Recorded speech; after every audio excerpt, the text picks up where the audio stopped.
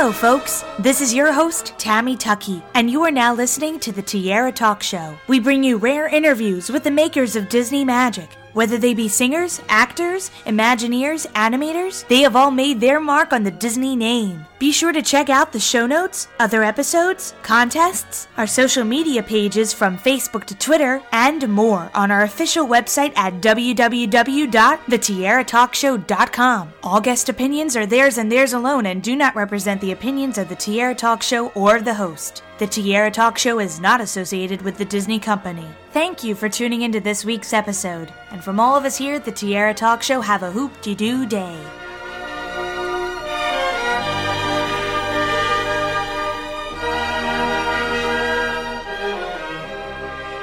I'm excited to welcome this week's Tierra Talk Show guests, the cast of Snow White Live. Hi, this is Mary Jo Salerno, and I played Snow White. This is Heidi Coe Frazier, and I played Greta and a raccoon and an exotic incense dancer.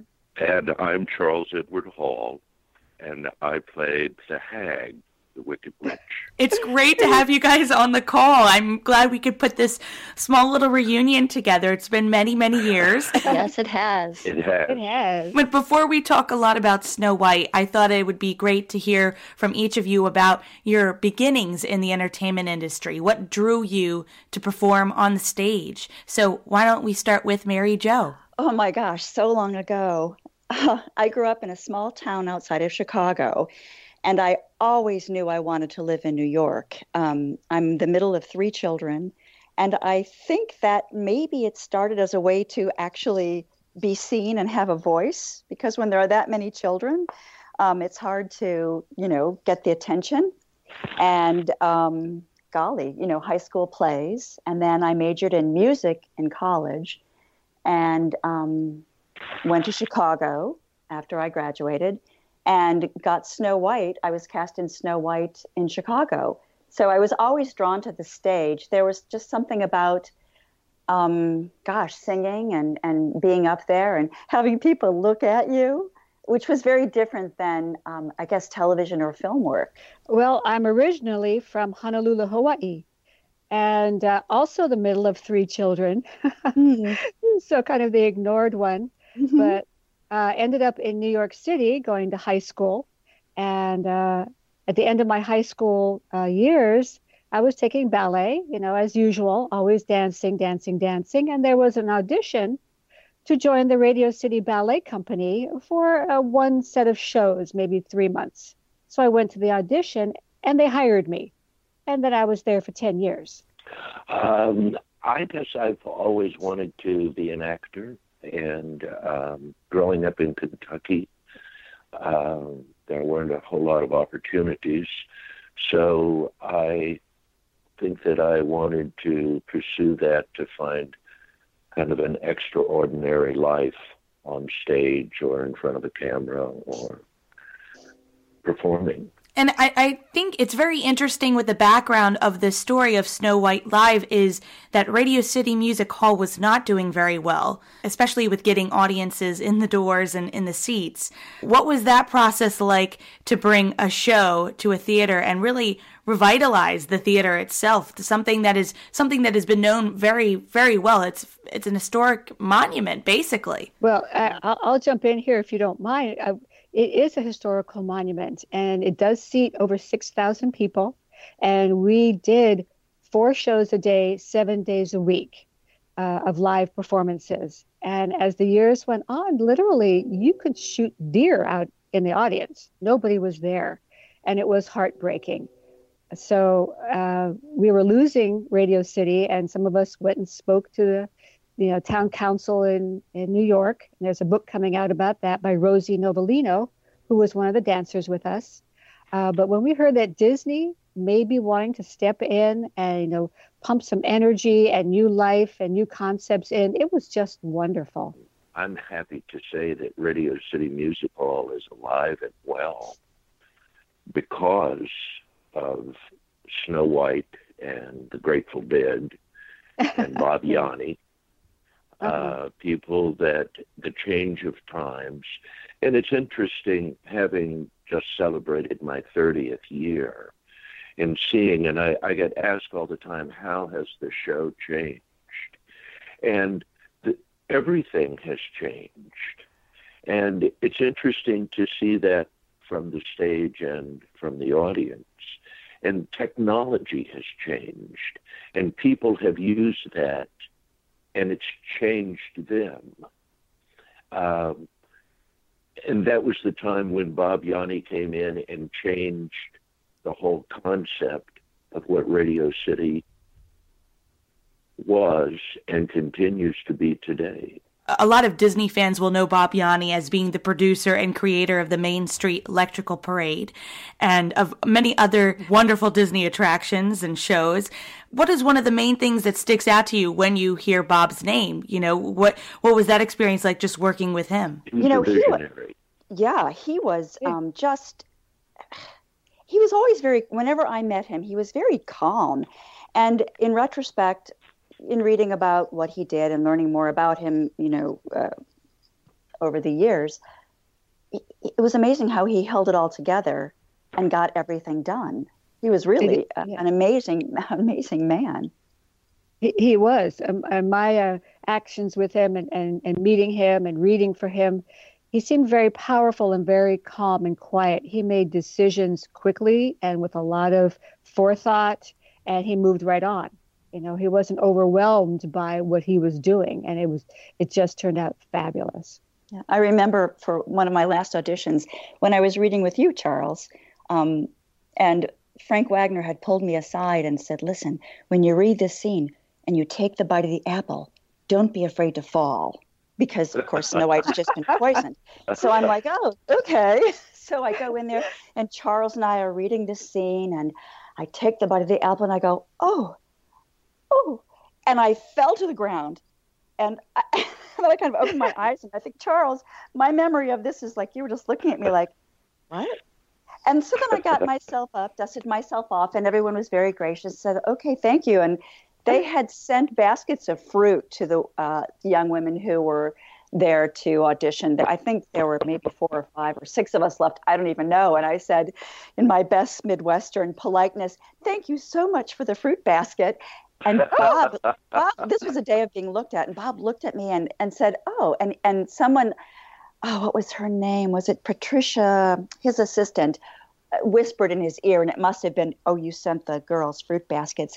And he got a big smile on his face and said, well, you're quite welcome. So, of course, he knew how to work and delegate, which enabled him, I'm sure, to do so much. Well, and his footprint, his spirit is on the Christmas spectacular to this day. There's not a day that goes by or a show that goes by that I don't think about Bob Yanni in that theater and how he saved it. It was the first time ever that Radio City was used properly with most of the wonderful aspects of it. The lighting from the front and the moving of the stage. They used everything but the rain curtain. I don't know why they didn't use that. The orchestra going up and down. Up and down and dashing through the forest. My sister was terrified because of the lightning strike that opened the mountain. That it came from the back of the audience and struck and boomed. You could feel it reverberating. Yeah, they still talk about that. That was incredible, and the audience always screamed. It's not just even Radio City, the whole Disney franchise. Bruce Sherman, who played the Huntsman, and his wife Lauren, we're still very friendly with them, and he always brings it up that Snow White kind of started, it was almost before its time, because now on Broadway, or you've had Beauty and the Beast, The Little Mermaid, all these other Disney kind of spectaculars that run month after month, year after year. Whereas with Snow White, we only got not that much time out of it for it being maybe because it was before its time. It was Disney's first Broadway show. Mm-hmm. It was, yeah. And it has the house itself, the Little Men's House, the concepts. When that house opened up, the audience almost came to their feet. They couldn't believe that was in there. And it just, all the songs, you could sing the songs. We all did. Yeah. We have lost a few of the cast members from the stage production. Yes. Would you like to talk about some stories about some of them? Well, Richard he was a real force as well. He was 6'4", I think. And he was my first friend in New York, really, because I arrived early and he lived there since I was hired out of Chicago. And I remember we were just walking around, and I think he was the first gay person that I knew, and he was very open about it. Yet he was so manly on stage and so princely, and he was so generous with the fans. He would go out. I was always a little embarrassed signing autographs, but he would go out there and he would talk to the little girls and sign his name and sign their pictures. He did have this nasty habit of swallowing garlic tablets and then doing the kiss. I think that was his joke, but he was just a real mensch, actually. He was a good friend. And, Rick Davis, too, just recently, not so long ago, passed away. Yes. Benny Frey, a lot of the little people. Yeah. And, of course, Tom Rusinger. Tom Right. and Francine. I remember Tom Rusinger when we were rehearsing. Tom always gave wonderful dinner parties at his townhouse in Park Slope, Brooklyn. And he was giving a dinner party during the rehearsals, I think it was. And I couldn't go for some reason. So because I couldn't go, he invited my understudy to replace me at his dinner party. I just found that really amusing that I couldn't go, so Dawn Parrish went.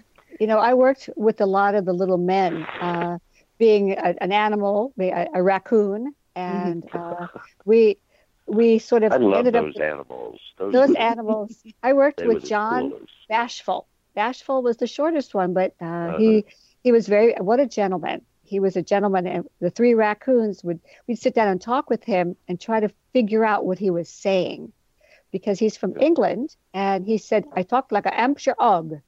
And so I said, is that a Hampshire hog? And he says, yep. But they were all such troopers, and John Edward Allen. He would come in and say, how you doing? We would sit and chat and talk and on, and we had him for the big scene where we were chasing the witch, through the forest, and we'd line up behind him and run this way and run that way and run this way, and it was very taxing for many of the men to run these long distances. Oh my gosh, right. And in the dark. I knocked him down more than once. My favorite John Edward Allen story was that, as one of the dwarves, he wore the head, and he picked up a raccoon head instead of his mask, and was heading on stage, I believe, with a raccoon head on. Well, there was that time the dwarf's cottage got caught and didn't come out. Whatever was on the side in the fly space, and they were working frantically. But so some of the music was recorded, and there was a click track, and Don Smith would be conducting it. So I think he even had to stop because I think there must have been a musical flourish, and then as the house came out, and then it opened up so the audience would go, ah. And the animals had just led me to the location of the cottage, and it wasn't coming out, and it was stuck halfway there. And I remember standing there and going, oh, in that Snow White, that she did often. And then there was that time during previews. I don't know if you, Charles and Heidi, remember this, that Anne Francine almost fell off the lip of the stage because they hadn't raised the orchestra pit? They were having trouble with the orchestra pit. And they had to stop the show. And who was it? Ken Lonergan went out and said to the audience, okay, this is what happens with previews, and this is why we have them. But man, that could have gone south. Anne was a force to be reckoned with. Wasn't she? Oh yes. She was going to do her thing. Yes, and she had a wonderful career after. I mean, she went on to do TV, which was great for her. But once she became comfortable with it, we had a good time. and I wasn't that afraid of her anymore because we were able to laugh a little bit and have fun. And one thing I have to mention is that I have to thank Michael, who made this wonderful documentary with all of you featured in it called Magic Mirror, the story of Snow White live at Radio City Music Hall. And Michael was gracious enough to arrange this interview and this conversation we're having today, which is so exciting. So thank you to Michael. And he mentioned... Thank you, Michael. Yeah. Yes, thank you. And he mentioned that I should bring up the reaction of the kids, because I think that plays an extreme part, because it's basically an interactive show. What is that like to have over 3,000 children screaming at you, "Don't eat the apple"? That was, I have to say, that was, I think, one of my favorite moments of the show every night, because it the wonder of children, to be able to suspend belief or disbelief and see it as real, it really meant that the magic was working, and that's a really special space to be in. So yeah, when I would hold it up and say my lines, and they would be saying, no, part of me thought, "Oh, kids, I'm sorry, but I'm not going to listen to you, but it's all going to be okay," because they were just right there along with us. And that was such a special, incredible feeling, because you were right there with me, Charles. I don't know how it affected you. I think you're right. And, Michael is a perfect example of that. As a child who happened to be coming up from Philadelphia because his dad had tickets for Snow White live at Radio City, and something happened to him when he was a little kid, and he saw that scene, and he saw the show, mm-hmm. and that it changed his life in a way. And I think it did a lot of people, because it's a very familiar story, and they were able to tap in on that kind of mass consciousness that we don't want Snow White to eat the apple, even though we know she's going to. And it's like Mary Jo said, it is going to be okay, but you have to eat the apple first. It only works if you got to go with us. You got to eat the apple, and you have to go through that journey. So people really related to the story, and I think they always will. Mm-hmm. Oh, definitely. The emotion coming off the audience. Believe me, after dancing for an empty house of 6,000 for years, and polite applause, maybe 2,000 people only, but the crowds in every single city, Chicago, Washington, New York, they were involved. I think they surprised themselves with how much they're involved. And when you're on the stage as a bit player, a side player, you can't react to what they're doing. You have to stay right in your own center and feeling and hearing the screams, "Don't do it!" Or when the little men arrived, they came down the coral side staircase at Radio City. Suddenly they were there, and they were walking seemingly out of nowhere down the stairs onto the stage. The screaming for them it really was heartrending. You just had to laugh and cry a little bit, because it was so wonderful. The audience loved it. And remember when Michael King, Dopey, would do that little bit in the Mine song with the diamonds? Oh, yes. Oh my gosh, the kids I was loved just thinking that. when he would say it at the very end.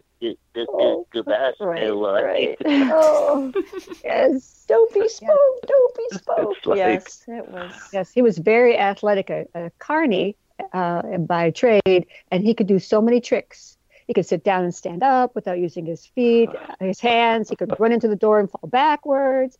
He had so much control over his body and they played it. He did a wonderful job. And there's been so much that has happened since Snow White Live. And Charles, you have said that you are lucky enough to still be at Radio City Music Hall. Mary Jo and Heidi, what have you guys done since Snow White?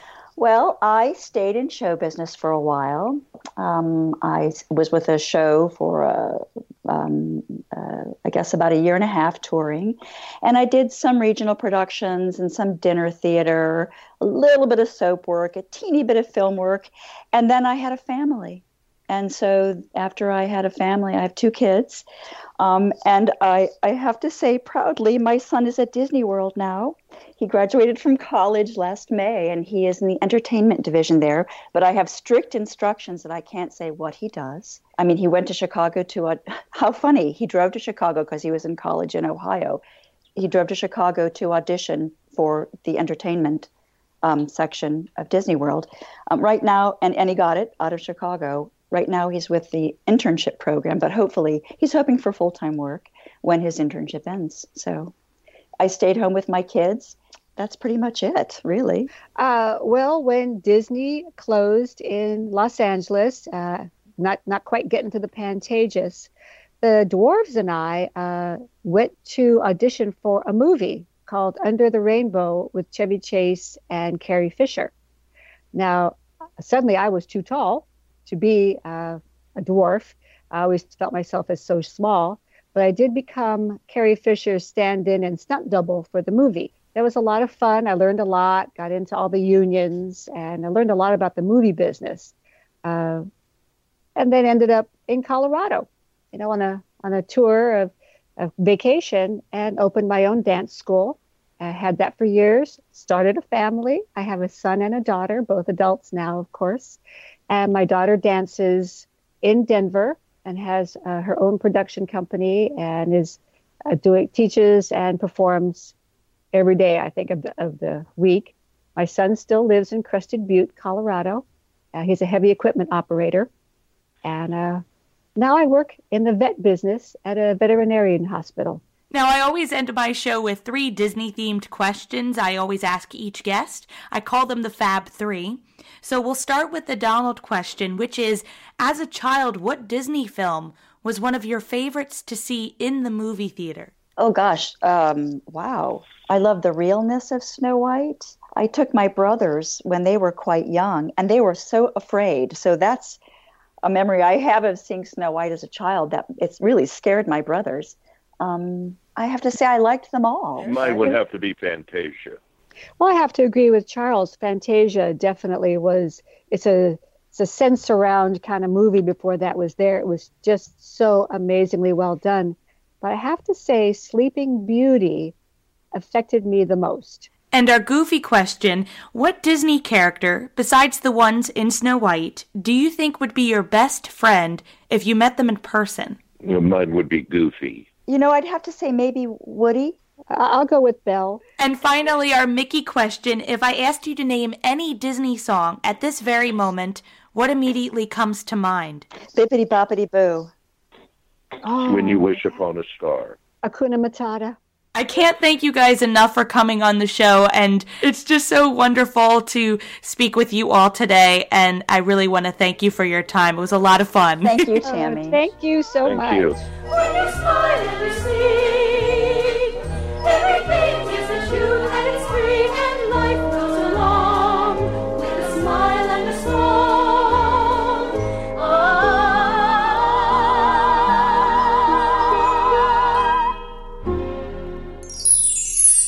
Want to know a secret?